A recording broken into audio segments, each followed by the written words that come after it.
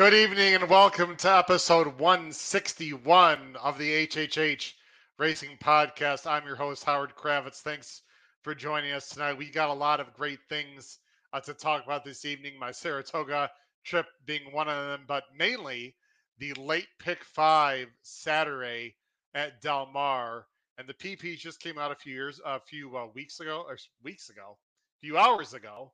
Wow, this late pick 5 on Saturday at Del Mar is absolutely difficult. Big fields, very exciting.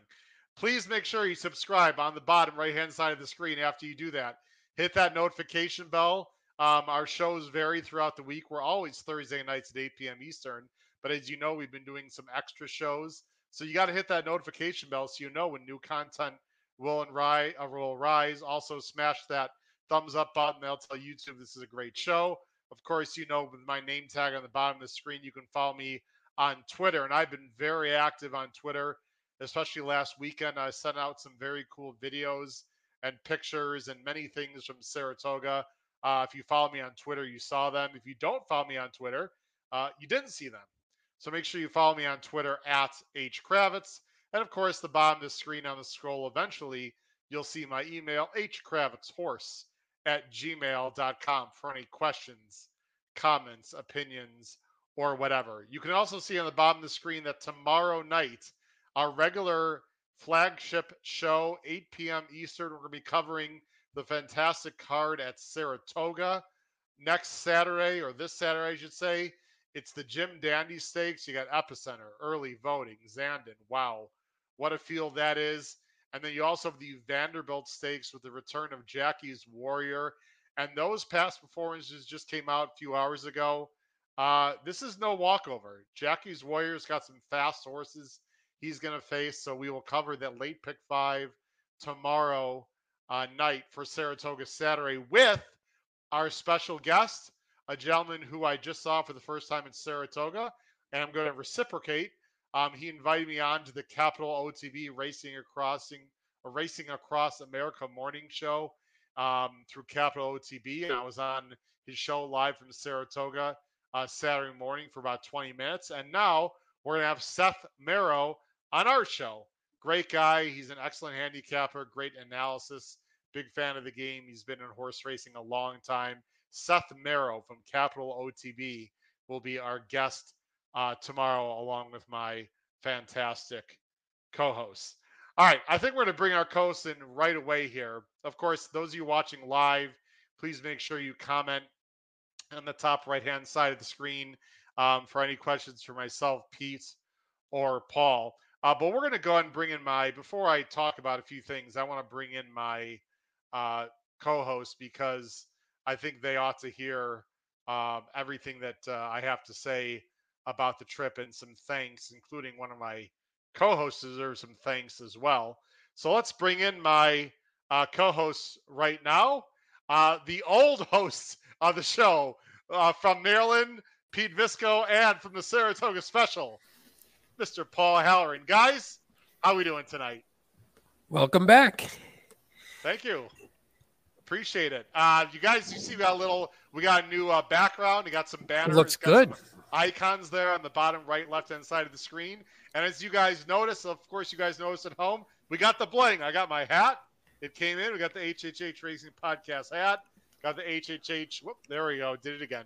The HHH Racing Podcast polo. I got a special order. That's why mine are in. If you guys ordered, I just, sorry, Paul, listen. Sometimes the big chief gets a little special treatment. It'll be coming in. I just talked to the my distributor. They're placing the order. You guys will be getting your clothes in a few weeks or so. But you can see the hat and the polo. Paul, how you doing tonight? I'm doing great, Howard. A little running around here, life getting in the way. I had a meeting I had to be at tonight for a client, but I am home and ready to go. So, Paul, are you done with that meeting? Are you here to stay now? Yes. Okay, no, great. I'm good. Yep. And just so everyone knows, Paul was very busy tonight, like he said, with the meeting. Paul's picks will be doing live. So as we go through the races, Paul is going to just tell us our picks, and I will put them in at the bottom of the screen. So bear with us with those. Gentlemen, I have a few public thank yous that I'd like to say first before we get started. So bear with me. As most of you know, or all of you know, I was at Saratoga Springs for the first time this past weekend. Actually, more than the weekend. I got in last Wednesday night and was there through Sunday morning. I'd like to give a few thank yous. I have nothing written down. I'm just going off the cuff. So I'm thinking in chronological order. First of all, I'd like to publicly thank the people that were with me on the trip. Brad Anderson, Matt Miller, and Philly Joe Metka. Joe is first time I met Joe. Great guy, excellent handicapper as well. Those three guys were a real pleasure to be with the entire trip. We stayed in a house. It was fantastic. Other than the fact that we had to crank up that air conditioning. If you were in Saratoga Springs this past weekend, or basically, I guess anywhere in the Midwest or East, it was about 95 every day in Saratoga. It was a sweat box, but it was a great time. But anyway, thanks to my traveling companions who made the trip great. In order, I believe, of the trip, I'd like to thank Mike Schrader. Mike Schrader is the manager of In Front Training Center, where I got to see one of the horses that I have a bigger piece of, Magistrate, who will be starting probably September or October, trained by Christophe Clement. He is getting a lot bigger than I saw him when I saw him in December. He's a big gray colt. I love everything I see about him. Not sure about turf or dirt, but anyway, thank you to Mike Schrader.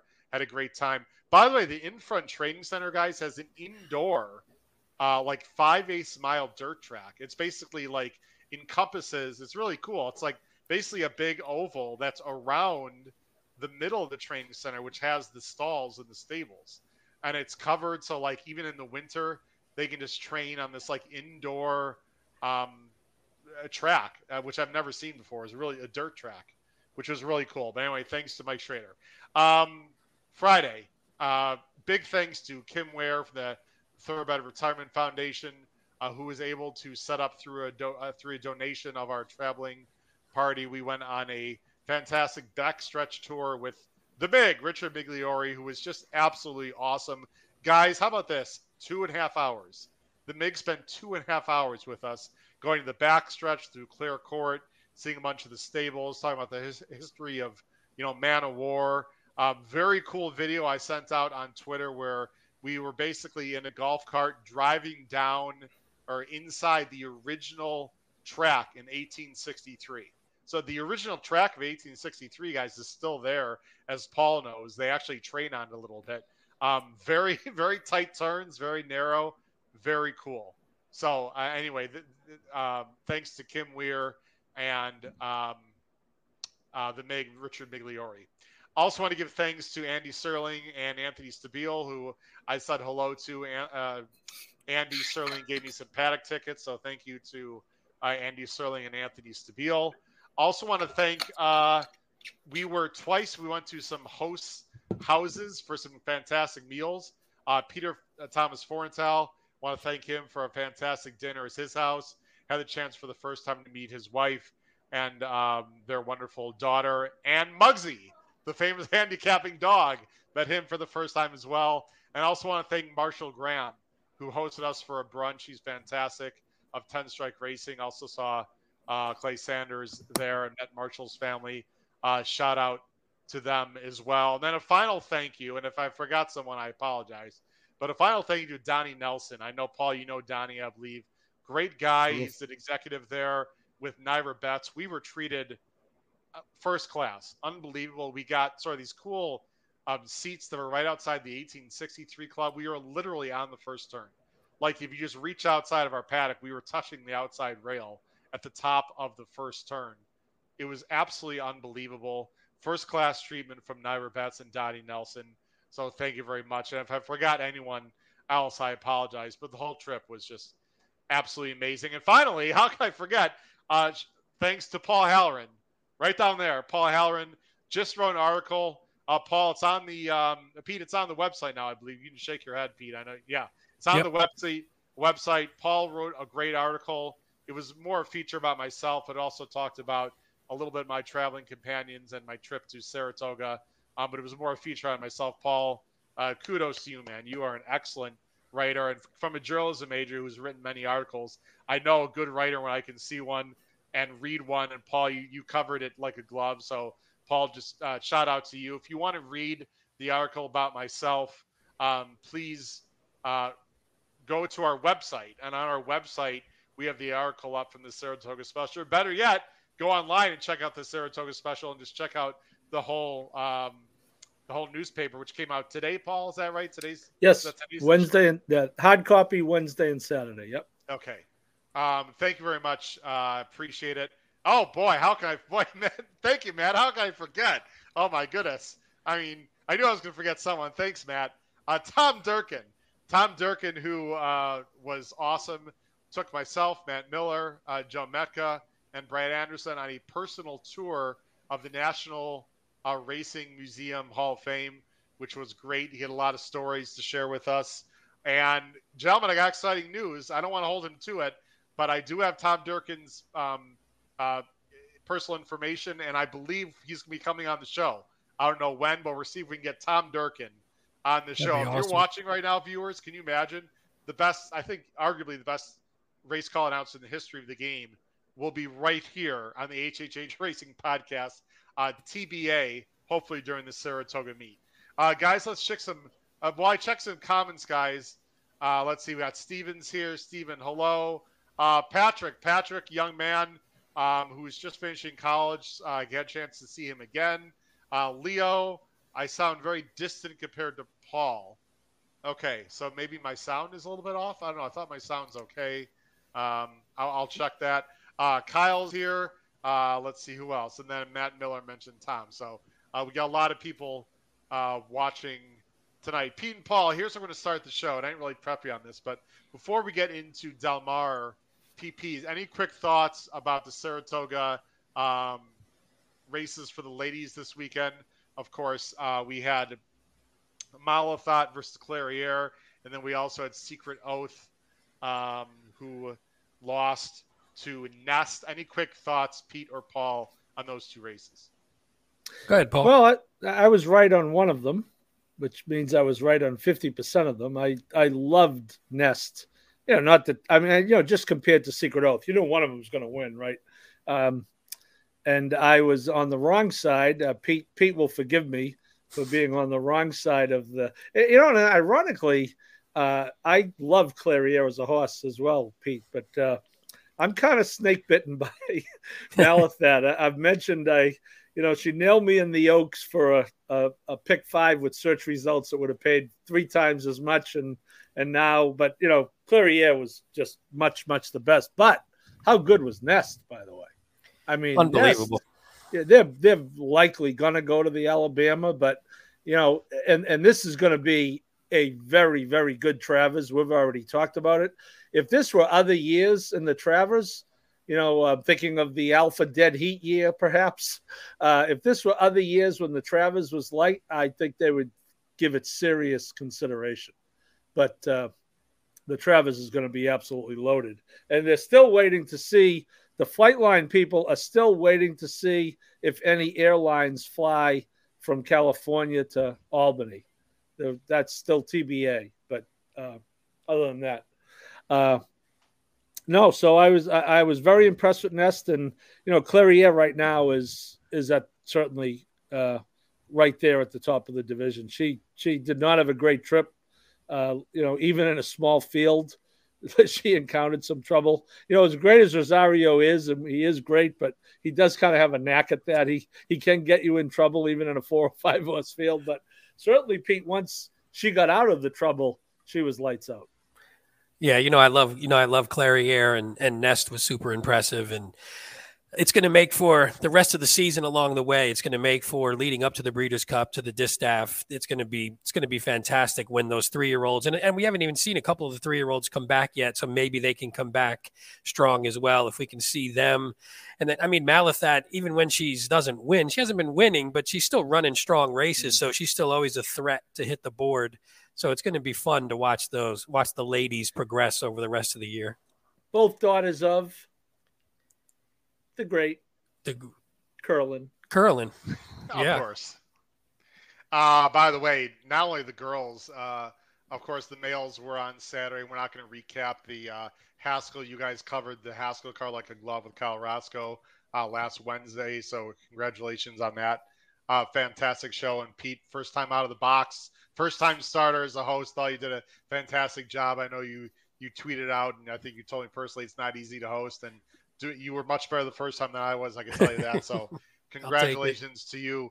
I'm just going to very quickly say, I know there's a lot of talk about the Haskell. We're not going to go back. Congratulations to Cyberknife. Anyone that had Cyberknife, fantastic job. Congratulations to you.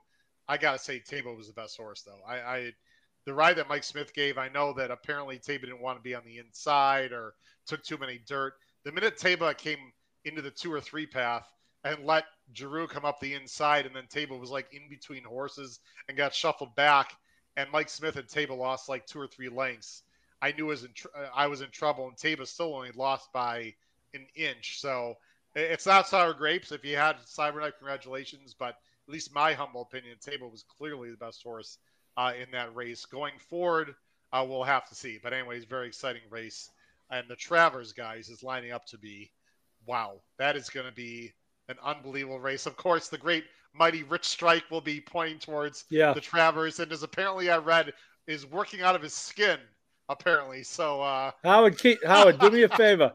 Keep saying that. Will you please keep pushing that so people bet him? Please. Rich Strike looks unbelievable. Should be the morning line favorite for the Travers. I would hope so. I hope he wins it. The hell with the rest of these 3-year-olds. I hope Rich Strike comes back and wins the Travers just to stick it to Paul. Paul will be so pissed. Well, anyway, we got plenty of weeks to talk about. They actually have a very exciting announcement about this podcast on Travers.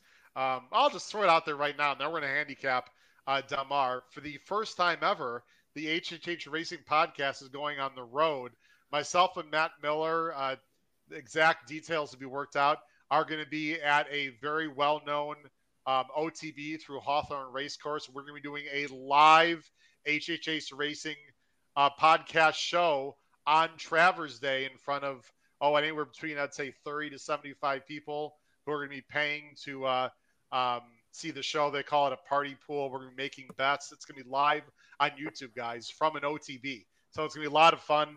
Just sort of booked that recently through Hawthorne. Shout out to Hawthorne Racecourse. We'll get more details on that later. So I was not there. That was Sunday, right, guys? Sunday, right? Yeah. Don, I left Sunday morning, so I was not there. I heard there was some booze. I think, Paul, a lot of people just didn't know what happened. Of course, I was home. I was home watching the broadcast, and I was tweeting out literally to the second what happened. I have zero problem with the no contest. I want to get on to Del Mar, but if you want to real quickly, Paul, respond to Don. So for those who didn't see it, the starting gate gets pulled away by a tractor, which is a machine run by a motor. And for anyone who's ever had a car not start, obviously the tractor cannot be running when the horses are loading. So they have to start the tractor and it didn't start. So they were scrambling and the horses were on the backstretch. And, the race was, I think, 1 mile and 1/16. So the horses are going to get to the gate before the finish line. And, or it might have been right around there. And so the outrider started signaling to them on the backstretch that there was a problem. The problem is the horses at the front of the pack, the jockeys kept going. And several horses in the middle, back of the pack, saw the outrider and pulled up. So once horses pulled up, they're kind of left with no choice because, if you bet on one of those horses, you didn't have a chance. So, of course, they did get the gate out of there in time. So 2 horses went head-to-head to the wire, and people were like, well, what's the big deal here? Well, the big deal is if they didn't get the gate out of there, you got a problem. So, all we need in this game is the images of horses crashing into a starting gate that didn't pull away. So, if you had the one, by the way, I had the horse who won the race. So I lost. I'm with you, Howard. I got no problem with it. No, I mean, better safe than sorry, man. Jeez. I did not have the one. That saved me to get the pick 5. So, but we've seen a lot of, last thing I'm going to say, you guys, not you two, but the public in general, people viewing, watching, if you're playing Saratoga, you got to pay attention. There's been a bunch of these 2-year-old turf races. And it's funny, Nick Tamro specifically mentioned on the show he does not like those races, and I totally get it. Like every single race of those 2-year-old first-time starter 2-turn route turf races has been a wire-to-wire job by a horse that's already started, and they've been going like 25 and like 50 to the half. And like every time a Chad Brown monster, first-time starter, comes home like a train, has not got there. That's happened like I think 4 times already this meet. But anyway, I digress. Let's see here. Oh yeah, listen, the merchandise, the store is not open. We can always bring the store back. Tom, thanks for joining the show. We can always bring the store back. By the way, I'll see what demand is like. Whatever. Last thing, guys, the podcast pool is gonna be starting again. If you have no idea what the podcast pool is, I'm going to send out an email to everyone on the email list. And I think, you know what? Well, Pete, I'll talk to you about the website with the podcast pool. I'll talk to you about that. But the podcast pool is going to start again. Forget the Derby Superfecta. That's it. I forgot to change the banner. But anyway, it's going to start again in August. If you have no idea what I'm talking about, look through your emails or just email me if you're not on the email list. I'll get you information about the podcast pool, which will be starting in August. All right, guys, we're starting a little bit later tonight. It's a little later on the East Coast. Let's jump right in here to the Del Mar. We haven't covered Del Mar yet, not for any negative reasons, but Del Mar, for those of you who are thinking like, well, California's got really short fields, I don't want to bet. Del Mar is a fantastic meet. I love Del Mar. Just because we haven't covered it, again, I'm not throwing any shade, or we're not throwing any shade at all. We've been a bit Saratoga-centric. Del Mar is fantastic. I love everything about it. This pick 5, I have to say, even though we're coming to Saratoga tomorrow, guys, with two short fields tomorrow in the stakes at Saratoga, this pick 5 we're covering right now might be my favorite bet of the weekend. I think this is the one I'm going to be playing the most and playing the heaviest. I thought this was a very, very difficult sequence. Guys, let's jump right in to the late pick 5 right now as I go ahead and share my screen.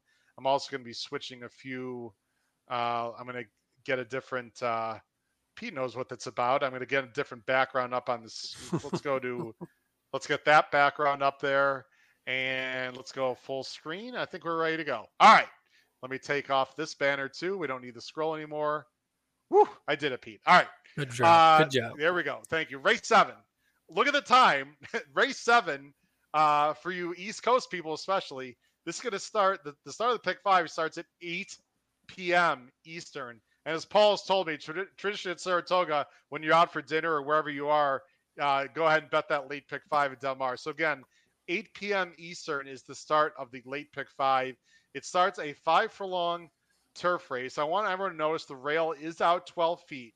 As the rail gets further and further out, it tends to favor speed. I'm not saying it's going to be speed favoring on Saturday, but as the rails go out a little bit, it's usually more speed favoring.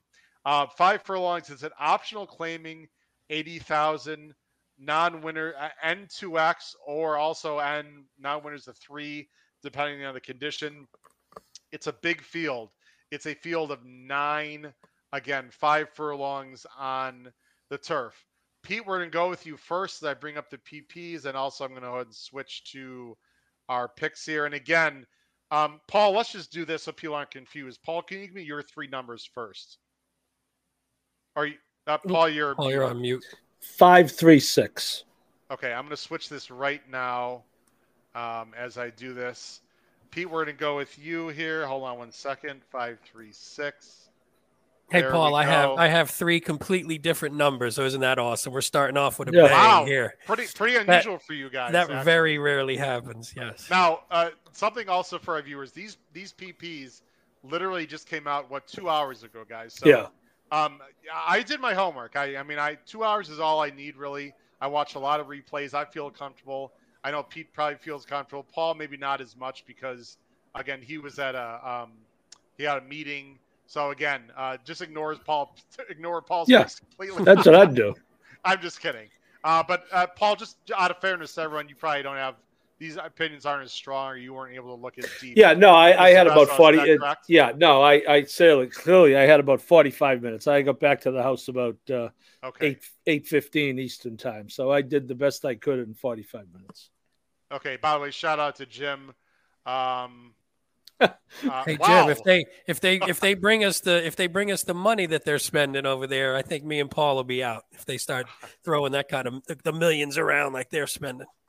All right, so now these numbers are correct. I'm assuming you guys looked at the Equibase to make sure like there weren't any like entries or whatever. So they don't the have only thing entries you're in not California. okay. So the only thing you're not going to see at home, guys, is the morning lines. We don't have morning lines yet, which actually, Pete, you've mentioned you sort of like that even better. I do, only because then you don't get swayed a bit by if a horse is long and then you get maybe scared off of them, or if they're too short, you like a horse maybe because of the odds as opposed to what their form says. So I like to handicap and then see how the odds come out. And then, I mean, you're a little pissed sometimes if you pick, like you do your top three and they're the top three favorites, then you get a little upset. But I think it makes it for a more balanced handicapping. All right, Pete, you're going with the speed of the speed. I like this angle. I'm actually very interested in this horse, and we should play the guessing game a little bit. I mean, we don't want to take too much time, Pete, but we should just guess what our top choice at least is going to be in the morning line. I don't want to steal your thunder. Any guess as to what hot box will be morning line, Pete? I mean, I have to imagine relatively low. I'm thinking, I mean, I don't think anybody in this field is going to be too low. I'm thinking the favorite wouldn't be any lower than like 5-2, but I think this one probably like 3-1-ish, 3-1. Oh, wow. 7-2, I would or be you think shocked. lower? I would be shocked, Pete. I'd say about 6-1. Oh, you think that high? Okay. Oh, for sure. I mean, I would love that. The numbers are a little bit slower, but go ahead. They are.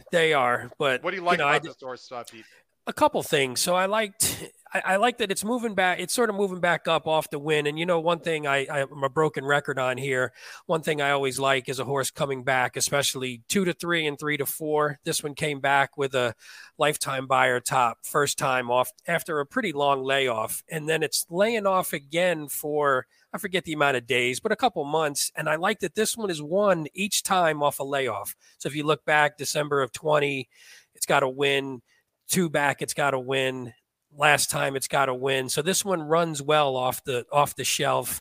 It's 1-for-1 at Del Mar, 2-for-2 at the distance, 3-for-4 on the turf.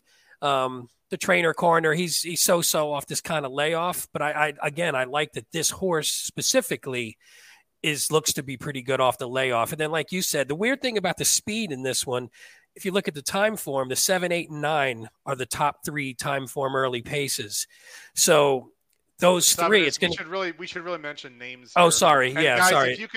If you can help me with that, because I can't look at the Equibase and the PPs at the same time. So no, I actually have the numbers. Yeah, I have. If you can help me throughout the show tonight with names as well as numbers, but I believe the 7 is Cotopaxi.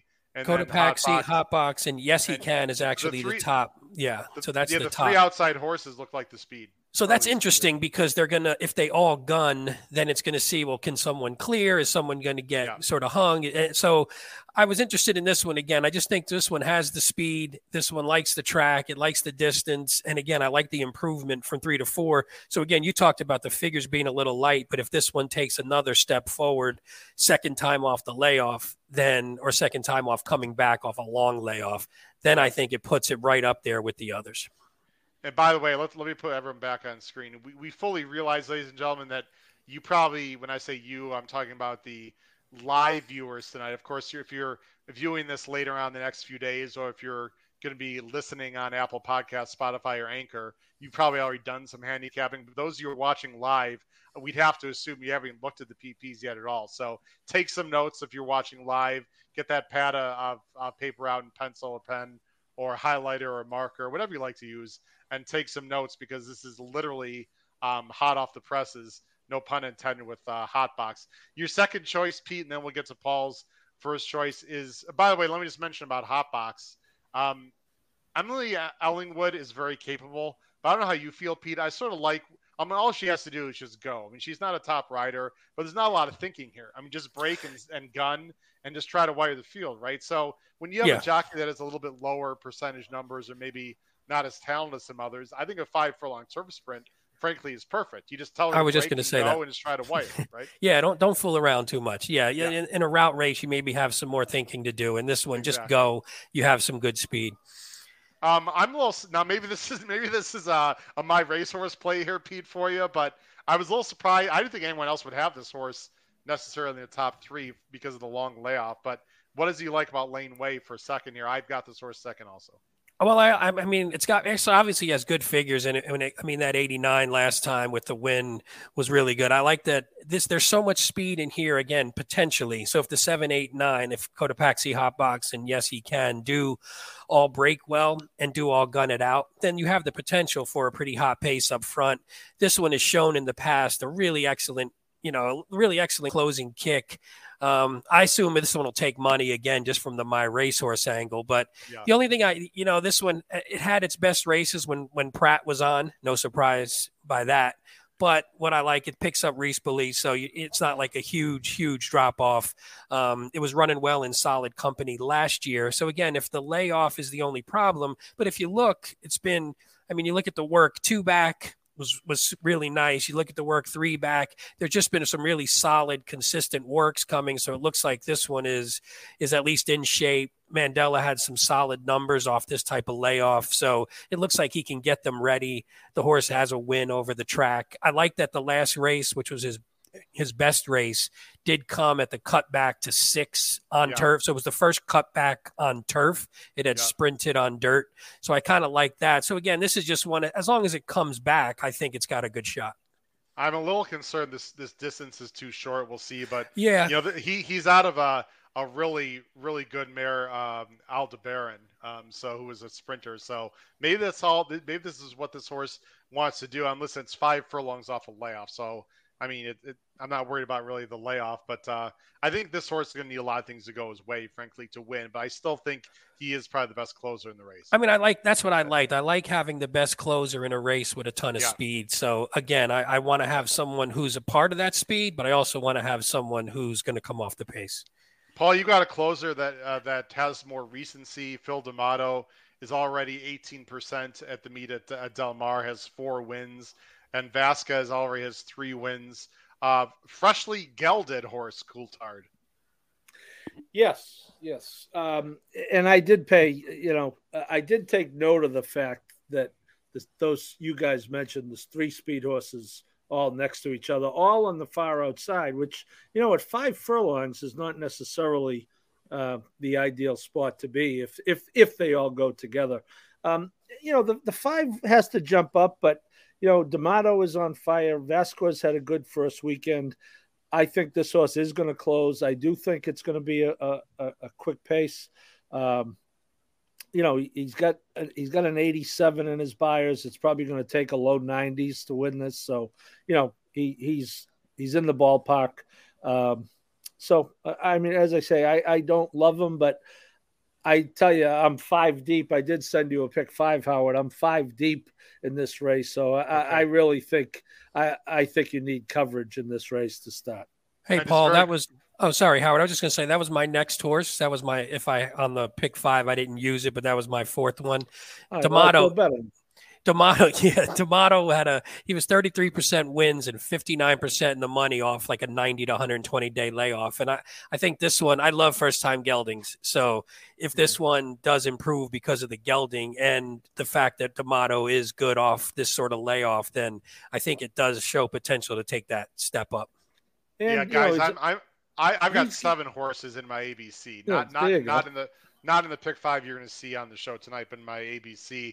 Paul, really quickly, I don't want to spend too much time on this particular race. Any thoughts on Whooping J you have in second here? I have him as a horse for course. Horses who run well at Del Mar tend to keep running well at Del Mar. 4 out of 5 in the exacta. Again, has buyers that are in the high 80s. You can find a 90. His career best buyer came on this course last year. He has some stakes experience. He is a Calbred, but I will warn people about this, Howard. If they're going to look at the form and see Bill Spar is 0 for 12 off the claim right now. There was a time when Bill Spar was the best claiming trainer in California, bar none. And as far as this being a Calbred, Square Eddie is one of the top sires of Calbred. So if you're looking for a Calbred to step up into open company, this could be your guy. By the way, I don't have this horse anywhere, but I'm ashamed because there's one angle why I actually have Whooping J as a C. You mentioned this race here where he got the 90. Do you know anything about that day, August 20th last year? Guys, that was my 50th birthday.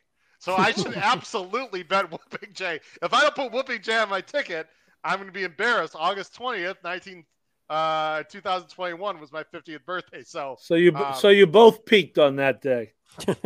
Absolutely. Well, I mean, actually, Whooping J sort of looks like he did, but maybe he can get back to that form. I'm going to talk about the 6th, and we're going to move on to the next race, guys. The 6 is my top pick, Commander. And by the way, very soft pick. I do not have a strong opinion. You guys know how much I love turf sprints. This one in particular seems very difficult to me. Paul, you got this horse in 3rd, and Pete has this horse absolutely nowhere. That's how difficult this race is. I'll be very brief. Sort of that horse for course angle. This horse is 4 for 6 in the money on this Del Mar turf. I've mentioned a few times I'm not a big fan of horses that are in for the tag, but 80,000 is a pretty high tag. What I like about this horse is getting back to Peter Miller. Look what Peter Miller did with this horse, going 5 furlongs at Del Mar. Absolutely awesome. Peter Miller knows how to train this horse. It's not as if he was in really that bad form lately, although he did tail off in his last 2. I just don't think 6.5 down the hill is what this horse wants. He's been freshened up.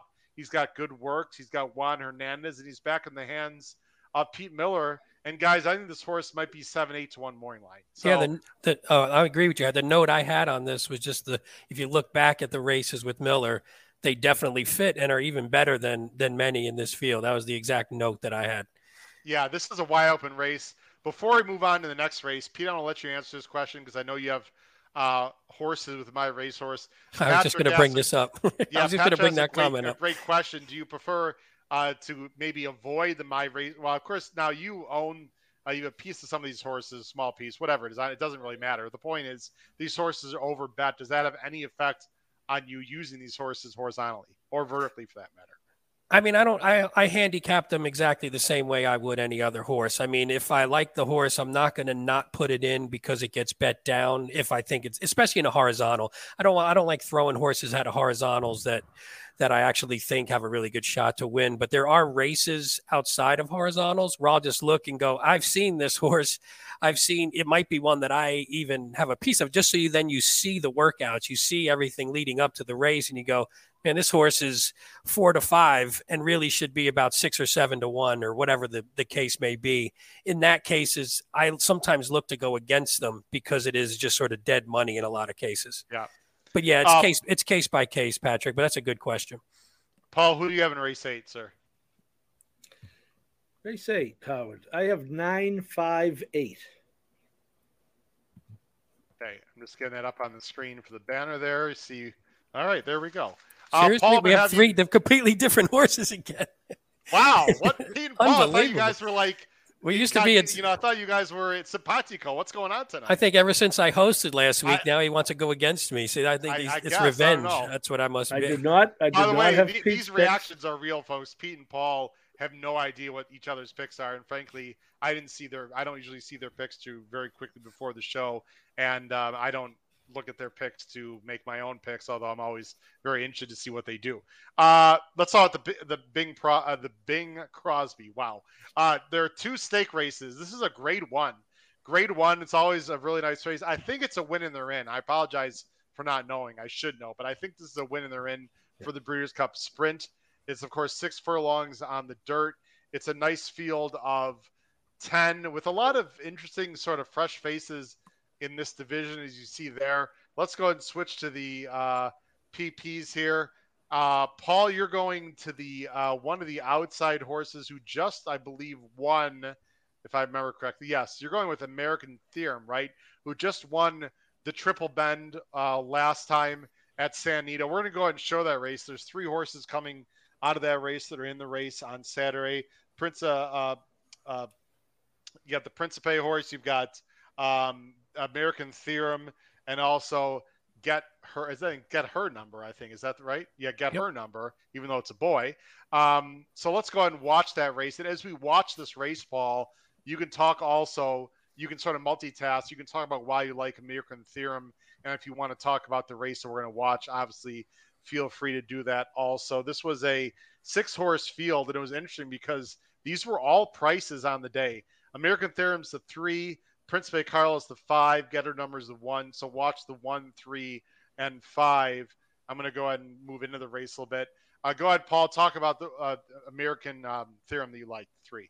Yeah, well, you could see American Theorem is sitting off this pace, which I don't see the fractions. Well, I can look at the fractions. 21-4, which for 7 furlongs is decent. You know, California they move they move a little quicker out there, but you know, getting a good rail trip here with Joe Bravo, who returns, who is riding well. He also picked up 4 wins last weekend, including the last race of Sunday, Howard, when I was alive to 3 big pick 3s, and Joe Bravo went wire to wire, and I did not have a sniff of him. So Bravo with a classic ride, you know, saved the ground early, then swings some ride, and you're going to see a, you know, pretty competitive stretch drive here for 2 13-1 shots. They are head and head all the way to the wire, and American Theorem just gets in front. I've kind of always thought this horse was pretty good. You know, that's a grade 2 race. That's I think he runs that race, he wins this race, to be very honest with you. Little bit of a layoff. The inside horse is Principe Carlo, who is, I don't know the number, I apologize. 5. Okay, the 5 is the 5 on Saturday, and then the 1, this is Get Her Number. That's you the see 10. Those Gary Barber Silks, who is the 10. So again, all 3 of these horses are coming back. What else did you like about this horse, Paul, other than this win?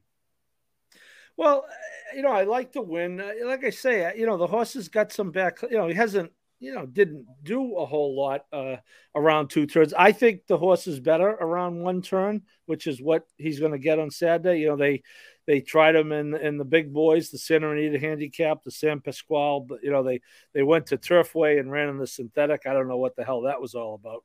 But if you look at the sprints, he wins at 5.5. He runs second at 7 furlongs.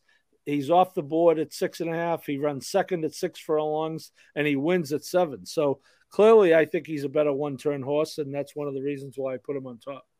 A-Roth, thank you, A-Roth, and thanks for joining the show tonight. Just confirming it is a win in your end. How about Alex Condiff? Alex, Principe Carlo in a gallop. Wow. Alex, I love you. Alex, I love people taking a stand, even though I completely disagree with you on many levels, but that's okay. Good luck, Alex, with your pick there. Let's see. Paul, you've got the 5 in second. Again, I apologize. We don't have numbers out here, guys. The 5 is Principe Carlo, so good segue. And I threw I threw the 8 and third. Basically, Paul, it's fair to say you like that last race. You like a lot of things about that last race that we just watched. Okay. Yeah. Now, that's fair. Pete is just being a rebel, Paul. He's like, screw you, Paul. I'm just going with 3 horses you don't even have at all. Pete is going with the 1, Desmond Doss. Oh, by the way, Paul, we didn't play the game. American Theorem's morning line, what's your guess? I would say American Theorem in this race is going to be about 7-1. Wow, I actually thought she might be a little bit less, but I'll say 5 to 6. I'll say 5-1. But yeah, you probably that could be. Right. Yeah. Okay. Pete, Desmond Doss, what's the morning line on this going to be? I'm thinking a little bit up there. I'm hoping. Hoping. Double digits, got to be. Yeah. That's what I was hoping. I was going to say maybe. I'll say 15-1. I was going to say 10, but I'll take 15. So the one thing I liked about a couple of things I like about this one, the figures need to jump, especially if you compare it to the American Theorem race. But that was a little bit of an outlier where that one sort of jumped way up. But I like that this one just came. It doesn't usually happen, but it came back a little bit better. It's actually starting to. It reverted back to some old form, and it came back at 6 and is running really well in a couple stakes races. So it's not too bad. I like that Miati 4 out of 8 wins, 7 out of 8 in the money in graded stakes. And if you look at this one, the form is a little muddied up, but on fast dirt, this one's 7 out of 8 with 5 wins. This horse. So he's 7 out of 8 there. But if you look on turf, 2 out of 11, only 3 out of 11 in the money. So it sort of muddies the form up. So I think if you just erased all the turf races on here, you would see a pretty nice form. Now, again, I do think this one needs to step up, but at a price in a field that I think is, I don't think there's anybody there's not anyone in here who's a guaranteed to run their best race. They all sort of, I got one, Pete. Okay, you go ahead. But I mean, I'm assuming it's still not guaranteed to run the best race. No one in here is ultra consistent. So I've got a horse that's guaranteed. So I'm going to take a price, and this is right. one where I'm going at least 4 deep in the pick 5. So I think it's wide open, but I like that up. This one I think is potentially going to be a price. Yeah, I mean, you make some excellent points. He definitely has to step up. I mean, those were Calibred races, and he looks a little bit slow. But you're right. His form is dirtied up, and there's nothing wrong with getting Giroux, who's coming out west for this big day at Del Mar. And then he's riding, Howard. He's riding there this meet. Oh, that's right. I'm so sorry, Paul. I've been a little bit out of sorts. I don't know if you heard. I was on vacation, guys. Howard, last weekend Giroux rode at Del Mar Friday, Monmouth Saturday, and Del Mar Sunday. You know what? I know that because I was watching Del Mar Sunday, and they were talking to him. I mean, what these guys. That's a whole other show, but I don't think people give these guys enough credit. It's absolutely unbelievable. Sorry, you're absolutely right. Giroux is out west this entire meet. What does he like about Shaz? I think it's Shaz, actually, or Shaz, who you've got second, Pete. Shaz, by the way. Yeah, I think this horse, he should be able to work out a pretty solid stalking trip. He's back under Baffert. He's back under Baffert, which is never a bad thing, whether you like it or not. I like the fact that he ran that 105 at 6.5. So it's sort of cutting back to a sprint. So I think this one, especially because there's speed in here, at least on paper, there's some speed. So if he can sit off just a bit, get a nice trip, get a nice ride, if Baffert is bringing this horse back, and you could see by the works, I mean, the works have been solid. I mean, nothing spectacular, but I think the works show that this horse is ready to go. Then I think it's just going to be sitting on potentially a monster. I mean, it's a $1.1 million purchase. It's under Baffert. Again, it's the kind of horse that should, and probably you'll take a bunch of money too, and I think should be able to run his race, especially if we do get some of that speed up front. All right, guys. So here's my guarantee strong opinion. By the way, in case you're wondering, like, Howard, how did you do at Saratoga? So Thursday and Friday, I did okay. I know people in my party, one particular person was unbelievable, had an unbelievable day and was off the charts. Saturday for me was a complete disaster until the last race when I gave out a horse called Fancy Feline, who was the 6th horse in the last race Saturday at Saratoga. I gave him out on the show with Seth Merrow, and I told everyone to key this horse. You know what I'm talking about, Pete. My favorite vertical play to back wheel underneath in second and third. The horse finished a good third, 11-1, and Let Her Inspire You, who I think was 6-5 or 4-5, won the race with a 35-1 shot in second. And the try for Dollar paid $5.35, and you could have played my try for like 10 or 12 bucks. Again, just by back wheeling or just keying a horse in third, which in this case was Fancy Feline. So that was excellent for me. But frankly, Saturday for me was a complete disaster. Here's my strong opinion. First of all, you guys should be embarrassed about something. I'm going to tell you why in a second. These guys these guys know I like to bust some balls, just of course for fun. The fact that neither one of you have drained the clock in your top 3 is embarrassing. I don't know why you guys think. I don't know why you guys. And Alex, let's see, A-Roth, if you're out there right now, I don't know about a cinch, but I think drain the clock's and run a big race. So A-Roth, I indirectly agree with you. You'll have to convince my wonderful co-hosts. Apparently we see something that they don't, or vice versa. But let me talk about Shaz. Guys, Pete and Paul, do you know, you see the workouts at the bottom. Shaz is working out like an absolute train. Do you know who he's been working with in the morning? And you want to take a guess for Baffert? Another horse that is running in this pick 5. Country Grammar. Bam. Exactly right. And Pete, I watched all 3 of those workouts, the entire workout on XBTV. You can watch for yourself if you get XBTV. Pete, I'm telling you, and Paul, no doubt, no question, Shaz was completely outworking Country Grammar. And now I know the times are the same, but Country Grammar was like being asked. The jockey was flagging him, blah, blah, blah. Now, you could say, well, Shaz is in a sprint race, and Country Grammar is like more of a long-winded type, and maybe he's not good at a workhorse. That is all very possible. I don't know the intricacies of the workouts of Shaz and Country Grammar. All I can tell the viewers out there is Shaz was completely outworking in hand while Country Grammar is like being asked to keep up with this horse. I think this horse is an absolute monster. I think he's going to get a good trip. I don't mind the 6 furlongs. I think if Shaz gets the right trip, he is going to be very tough to beat.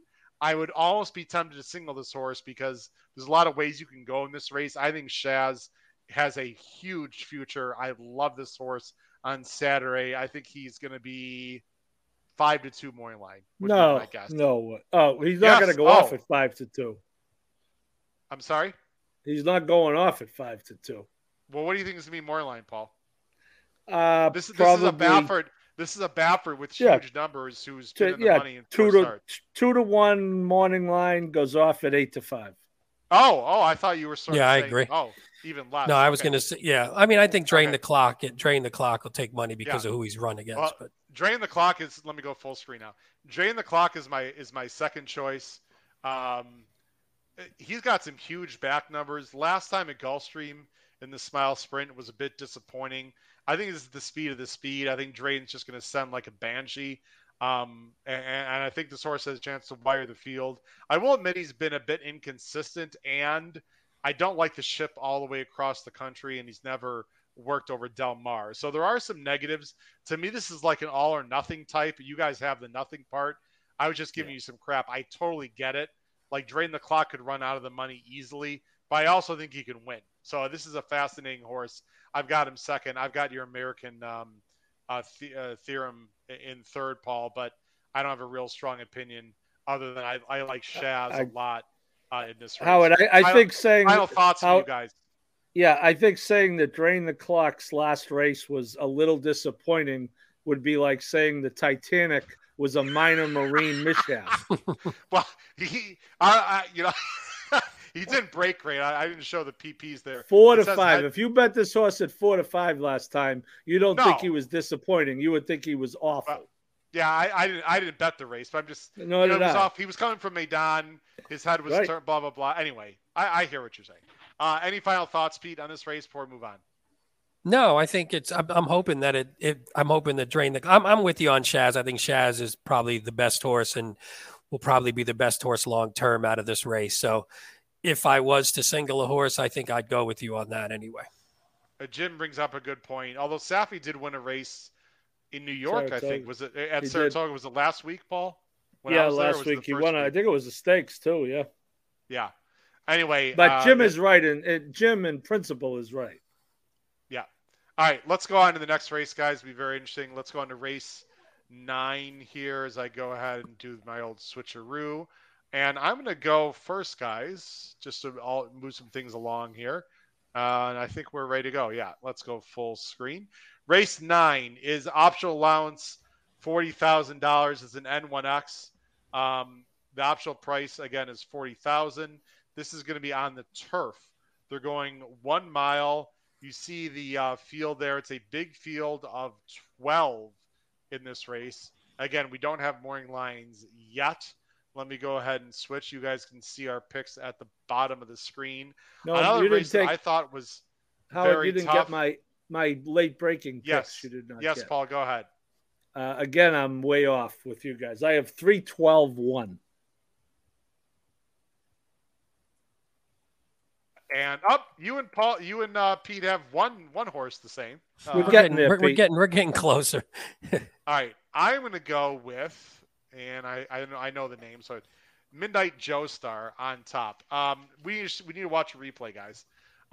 Before we watch this replay, the replay we're going to watch was the Shadow Sphinx. Now, Shadow Sphinx is a very nice horse, although it was absolutely awful, and I know because I used him in a pick 5. I don't know why he didn't show his speed. That's a whole other story. Anyway, Shadow Sphinx is a very nice horse. You see the PPs there. That's the horse that these guys lost to in this replay.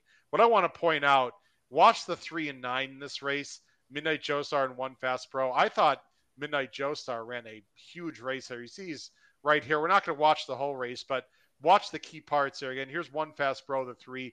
Here's Midnight Joestar. What you're going to see is on the first turn, look how wide. I mean, the 9 is as wide can be. And meanwhile, 1 Fast Pro is saving. Look at this. I mean, this is a lot of ground, that Midnight Joestar on the outside. And now we go to the turn. And let me go to the turn. Okay, so here's Midnight Joestar again, 3-4 wide, while One Fast Bro is saving ground. Now, those of you that like One Fast Bro are going to say, Howard, he had a lot of trouble. I'm going to disagree. He saved ground the whole way. Again, Midnight Joestar is wide.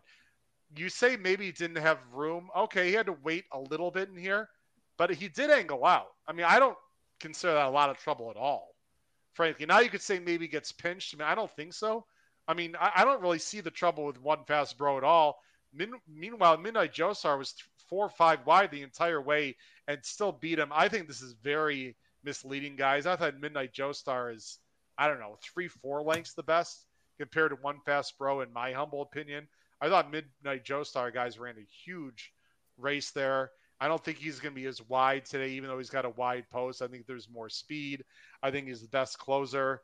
This is my top choice. I'll just mention the horse I've got for second here is Goliad. There's not a lot of speed in this race.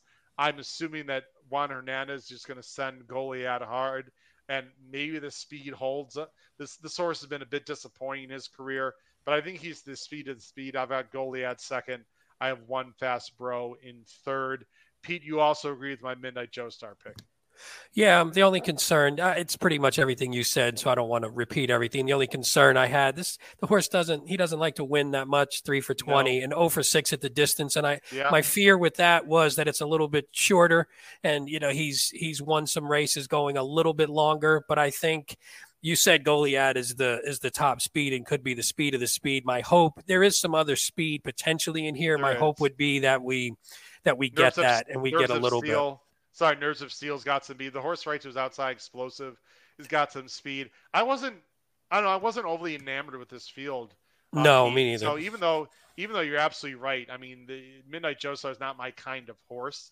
He might be my kind of horse in this race on this day. And I know he's my kind. I love the closers. I'll say 3-1 morning line. I'll say 3-1, maybe 7-2. I could see that. Yeah. Pete, let's mention one of your horses, then we'll go to Paul. You've got the 5 in second. Would that be that would be Coalinga Road. Coalinga Road, however you pronounce it. Maybe some dirty up for him again. He's another one who he bounces between, he sprints, he goes a mile, he goes on the turf, he goes on the dirt. So again, the form could be a little dirty. I didn't get too creative here. I like the 2 for 2. The 2 for 2 wins at Del Mar. I like the fact that the buyers have been pretty steady on the turf. I do like the routing. This one does come from off the pace a bit. I mean, it doesn't have like a huge late kick, maybe like the 10 does, but I think this one will be sitting off. And again, if there is some speed, this one can sit off, and maybe the hope is that extra distance will help. And it has gone a mile. So it's not like it's stretching out for the first time. It hasn't stretched out on turf, but at least it's gone a mile before. So it isn't doing something completely out of the realm of its capability. So nothing too creative here. That's just why I sort of like this one in a soft field. Pete's a big fan of the Calbreds on Saturday, it looks like. So if you're a Calbred fan, they could have a big day. By the way, shout out to Bittersweet, who I just put a comment on. I'm not sure I've seen Bittersweet on the show before as a comment, but if we have Bittersweet, welcome to the show. And they both mentioned that D'Amato and Rispoli on the 10 are a real nice combination to use there. So they sort of agree with us there. By the way, Paul, real quick, Howard, if Hotbox, who Coalinga Road lost 2-2 back. If Hotbox is who I picked in the 7th as well. Yeah. So if Hotbox runs well in the 7th, maybe that flatters that race even a little bit more. So just something to think about if you're watching them. So if Hotbox comes back and runs well, maybe that race is flattered a bit. Paul, you like One Fast Bro. Certainly looks like to get a good trip. And if you think that trip was, maybe some people think that was a difficult trip. Again, it's up to the eye of the beholder. But you like One Fast Bro on top. Yeah, I do. Career best number in that race, 91. At a minimum, it wasn't we can agree it wasn't an ideal trip. I see what you're saying about the 10, but I think the 10 is much more pace dependent than a horse like the 3. Totally agree. I think the 10 post going a mile on turf here is not ideal, but Yeah. Now I'm going to talk about the 12 next. So you'll say this guy's out of his mind. But, obviously I would say that the way the 10 runs, the post probably has a little it's probably less of a factor. But I think you're right, Howard. I think you mentioned that there does not appear to be much speed here, which is why I came up with the 3, thinking the 3 could be more tactical. And I think, and I could be completely wrong, and this, you might even call this a hunch, I think Cedillo is a dead send with this 12 horse. Now, he's only run on turf twice. He's coming over from Europe. No one's ever heard of the trainer, but you look at the trainer's numbers, first time coming over, first time this trainer, first time with having a horse, first blinkers. There's a lot of karma going on here. Blinkers on, first time Lasix, which is a huge factor. I think this horse is a dead send and maybe could even steal it. I could be 100% wrong, but if I'm right, I'm going to get paid. Yeah, I mean, I have not admittedly watched these replays from Wolverhampton and Lingfield, which are synthetic surfaces. I do know that in general, speed does not hold real well on those types of tracks. So, I mean, I do know that for sure. But I did have so, hey, Paul, to that, Padilla had a 35% wins and 66% in the money with foreign shippers. So, again, you don't know if the horse is good, but I like the fact that he's at least done that before, where he's brought over shippers from foreign. I mean, that just shows to me at least, and it wasn't a small sample size either, if I remember the numbers.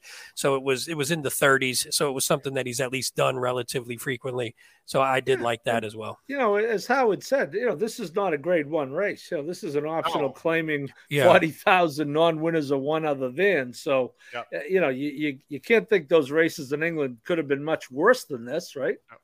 And Paul, as a wordsmith, are you a fan of llamas? I know the spelling is wrong. I went to school. Llama has 2 L's, but I just want to make a joke. I was a fan of not a cat but a llama. Pretty good horse that ran in New York. Very, very, very good horse. Nice, Paul. Paul, guy asked the question before we move on to the next race. Morning line guess on One Fast Bro.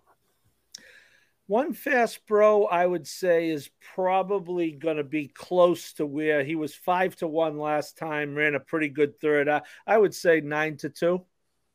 Yeah, I think that's about right. And you know what, Paul, this is what I love about both you guys, because you bring excellent opinion. You're absolutely right about both points.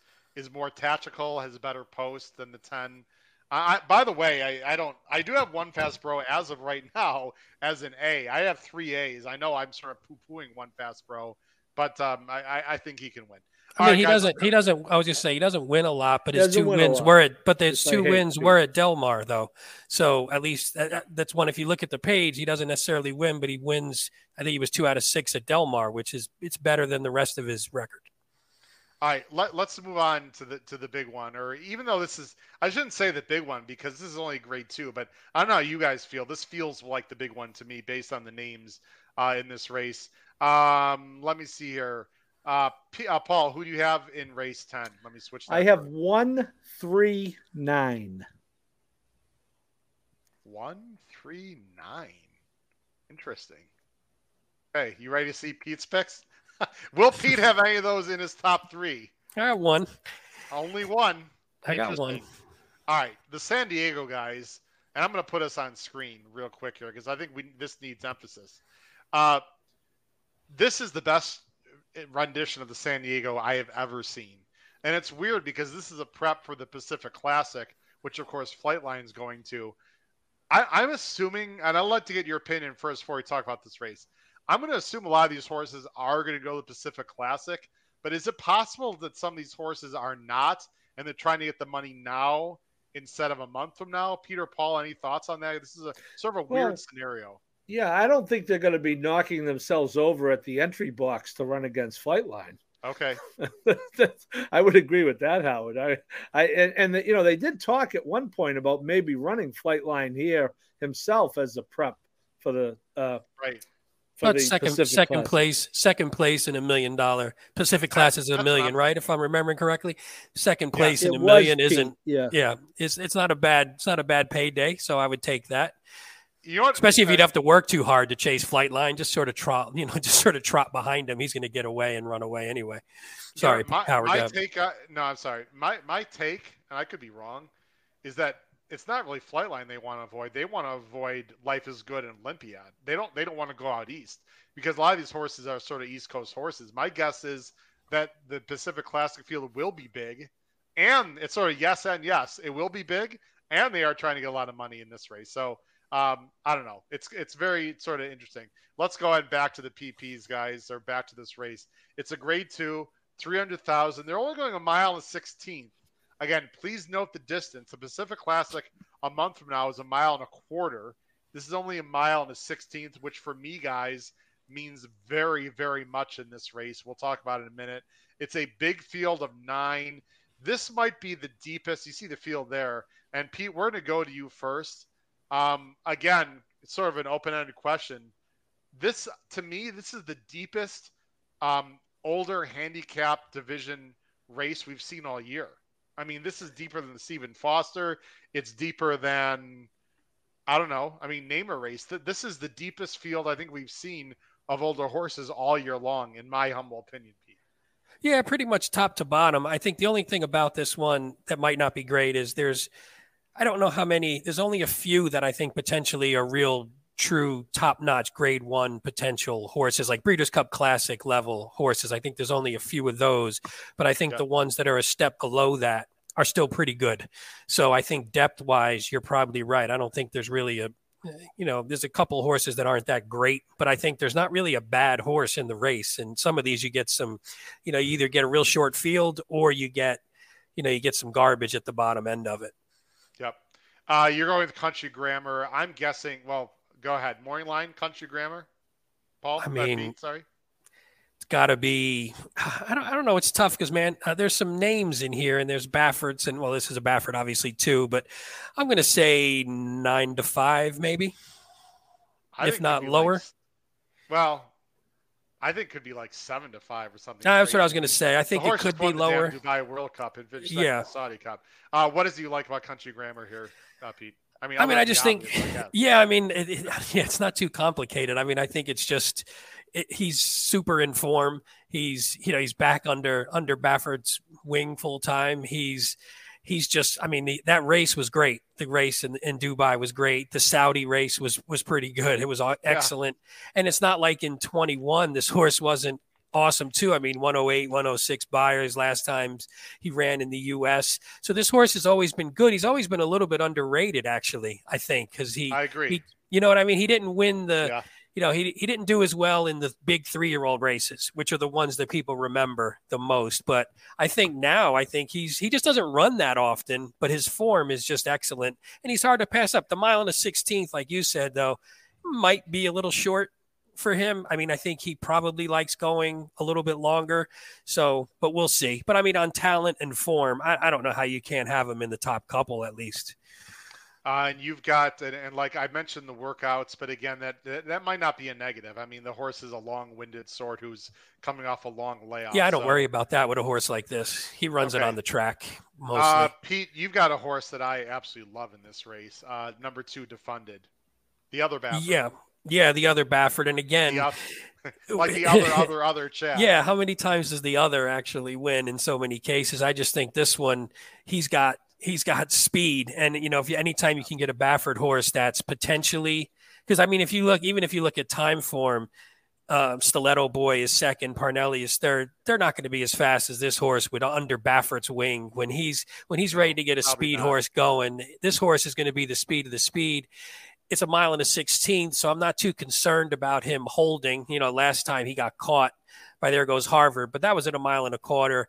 Cutting back a little bit. Again, Baffert, speed of the – I don't want to repeat myself. Speed of the speed. I just think this one – I would leave this one on because I hate getting beat by a Baffert on the front end in a big-time graded race in California or any track in the country, really. Would you be using them both as A's, Pete, equal, or are you just going to single Country Grammar on top as an A?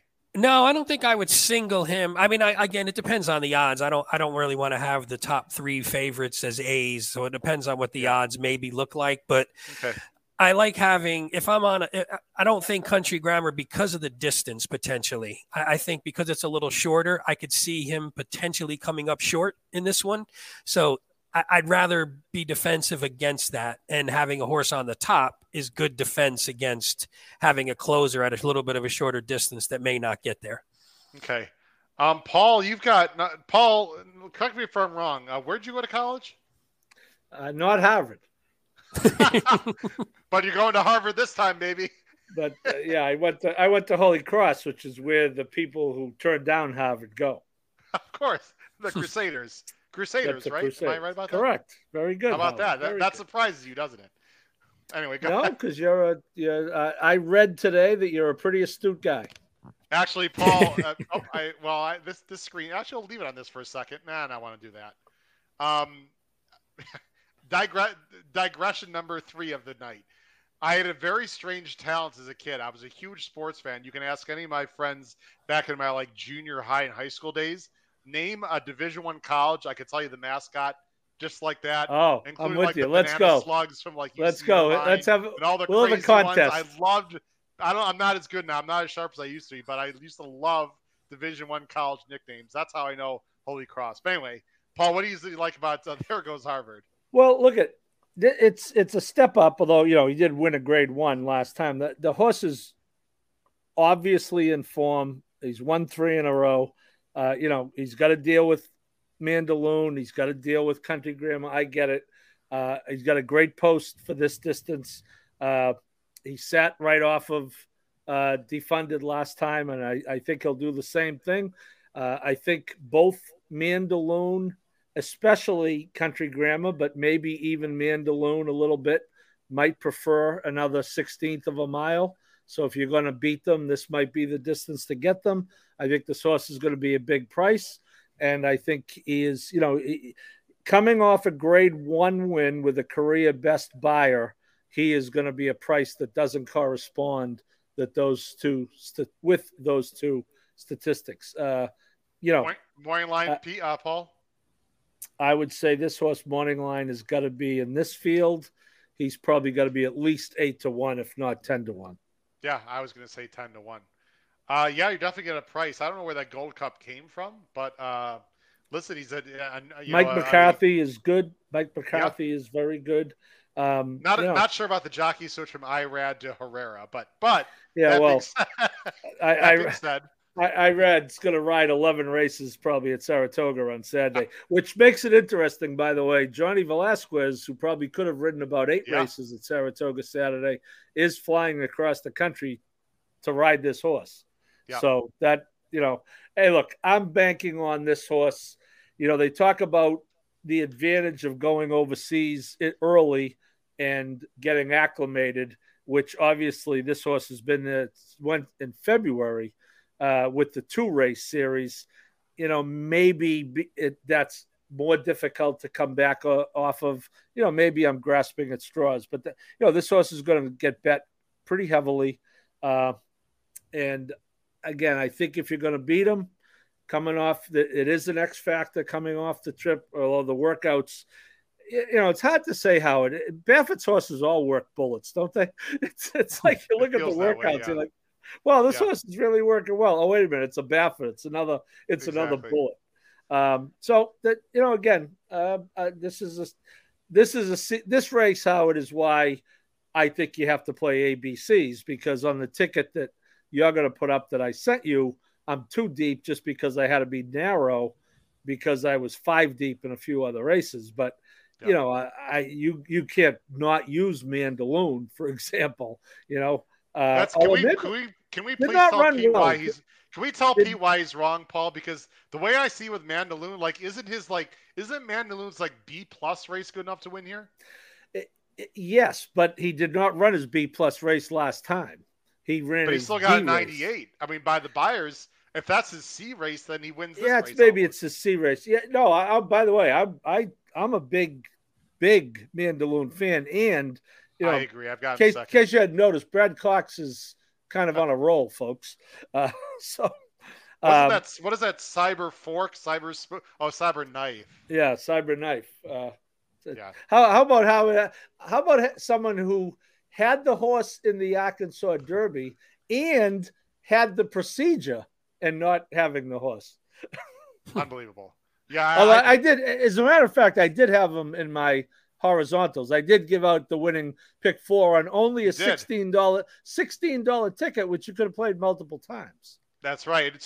Was it Kyle also? Who else also? Both. Was it Pete? No, Kyle and Paul both gave it up. Shout out to Kyle and Paul for both having the pick 4 last week. This is a tough race. How you're going to get maybe 8 or 9 to 5 on either Mandaloun or Country Grammar, and if you like one of them a lot, that's a good price. Yeah. Here's my opinion. I have a pretty strong opinion in this race, guys, and I don't always have strong opinions. I think Defunded is going to wire this field. That's my strong opinion. I think I agree with Pete, and from the sense this horse is absolutely sending. I think he's talented. He's a 4-year-old. He's just coming into his own. He doesn't have to have the lead. If it was any more than mile of 16th, I would not like this horse. I think this horse is going wire to wire, and because Country Grammar is also in this race, I'm almost positive Cedillo is sending on Defunded because I think Country Grammar needs a fast pace. My other strong opinion here is Country Grammar is not going to win Saturday, but I think he has a huge chance to upset Flightline a month from now. I really think Country Grammar at 1.25 miles can beat Flightline if Country Grammar. I mean, there's no way this horse is cranked, guys, for this race. It's like it would make no sense to me. And based on the workouts, it looks that way. I'm going to use Country Grammar very, very defensively. If he beats me, he beats me. Pete, I respect your pick. I totally get it. Maybe I'm, being silly here, but there's just no way Country Grammar's be cranked up for this race, and it's only 1 mile of 16th. He definitely wants to go longer. He just smells like a horrible favorite in this race to me. That's just my opinion. I think Mandaloun's live. Last thing before I go to last race, A-Roth and I are like simpatico. I think Tripley's fascinating. I have Tripley as a B, as in boy, because if Tripley can come back to his races last year at Del Mar, this horse was unbelievable last year at Del Mar in the summer. Now, maybe Sadler can't get Tripley back to that form, but I agree, A-Roth and a few other people there in the chat. I think Tripley is interesting. I've got him as a B in case he can run back to that form. All right, guys, we're creeping up to 9:30. I definitely don't want to go past that. So let's just very quickly talk about the last race. I'm not going to show the Equibase. I thought this was a very difficult race, by the way. Paul, who do you have in the last race? 3, 8, 12. 3, 8, 12. I'm on a European horse kick tonight. Wow, none of us have the 3 anywhere except Paul, which means Paul's probably smarter than both Pete and myself. Paul only has to be right once. Yeah, Paul's going with this like bizarro Euros. I love it. They're both their prices. Lady Clementine, love the name, coming from Southwell and Kempton on the Sin, and he's going to come here for George Papadromo, who's by the way a very good trainer, and Joe Bravo. I think Bravo won the last race of the day on Sunday. I don't know if it was for Papadromo or not. Wire to wire. Just going with a fresh face. This horse is sired by Churchill. So Howard, we already established the fact that I was alive in 3 big pick 3s that had a $60 winner in it, and he beat me. Do we have to keep harping on that? What does he like about Lady Clementine, Paul? Well, again, I think breeding wise, I think he's okay on turf. I obviously I do like. You mentioned Papadromo. Don't get confused by the 1 for 18. He is a good trainer.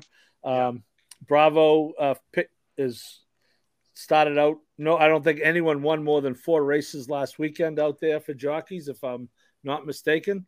You did say it, Howard. He went right wire to wire in the last race on Sunday, and I think this race is about as wide open as you can be. This is the type of horse who gets lost in the wagering because he's coming from Europe. He's going from synthetic. Hasn't run on turf yet, and he could be a 15-1 winner, and I want a price in this race because I thought this race, Howard, was probably the toughest in the sequence. You guys know how I feel about all buttons, but this almost could be an all button.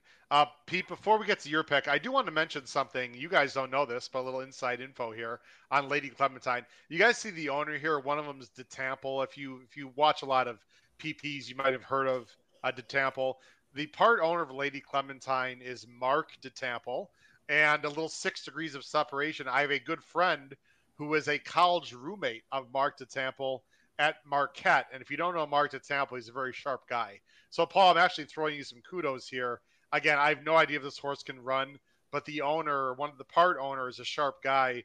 Maybe they saw something in this horse they like. So I'm using just about everyone here. That's interesting. Pete, you're going with the 6 horse here. Help me out. Is that take me by the hand?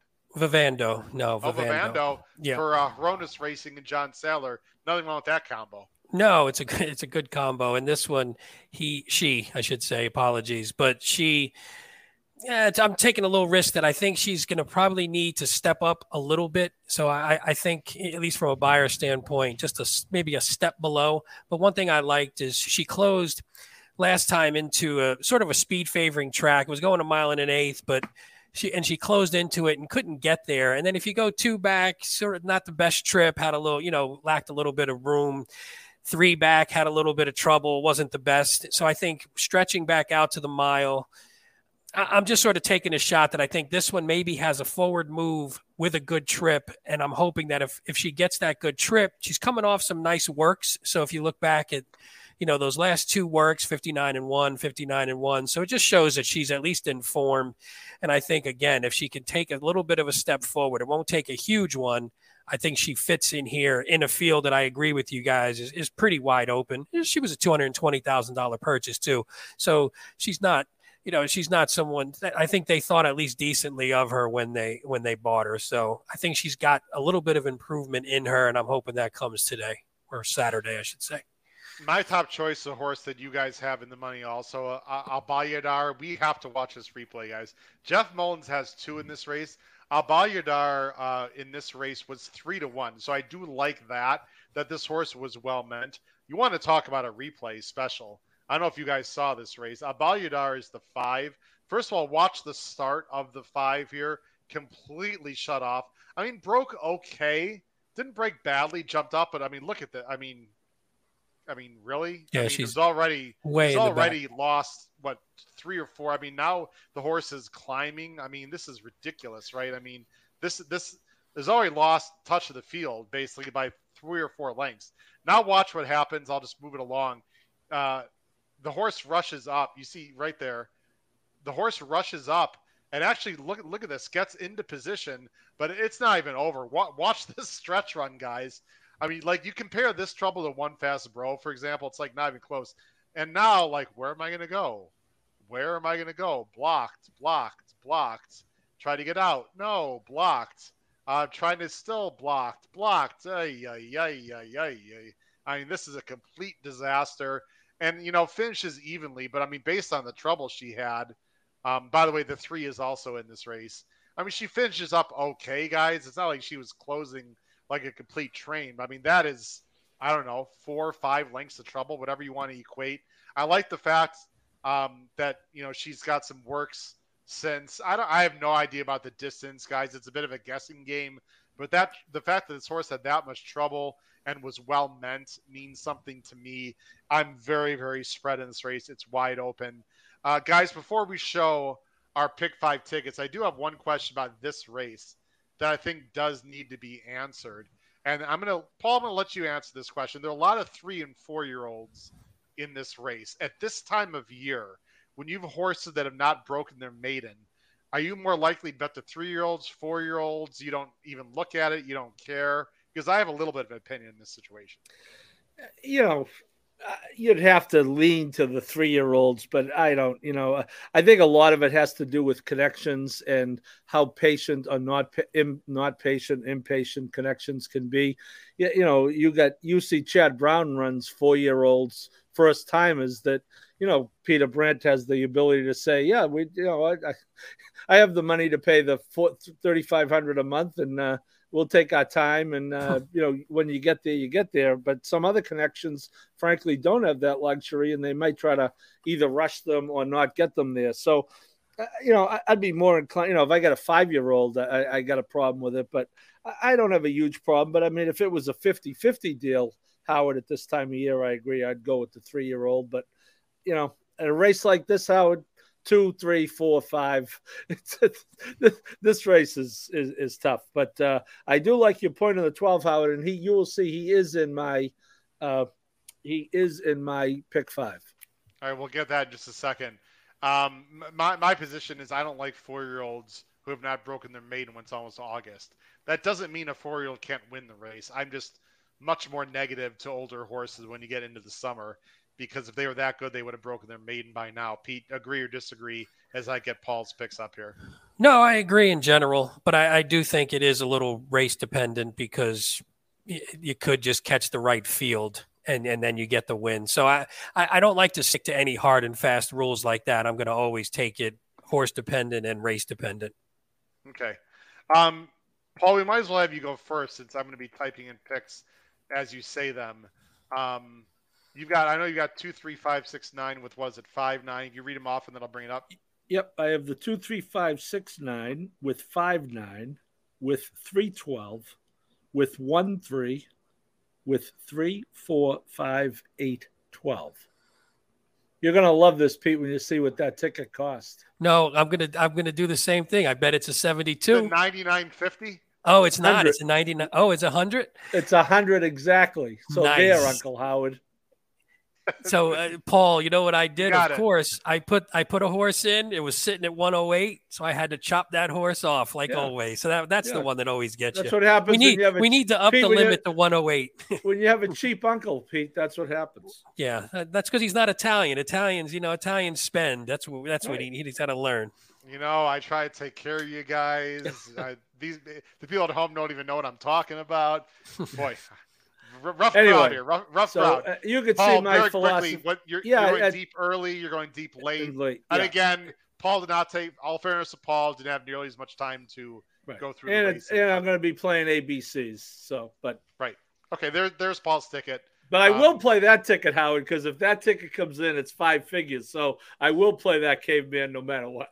I think your Euros are fascinating. I'm using them underneath. I have no idea if they can run, but they're also in races that are wide open, right, Paul? So, why not? Well, that's exactly why not throw them in there for sure?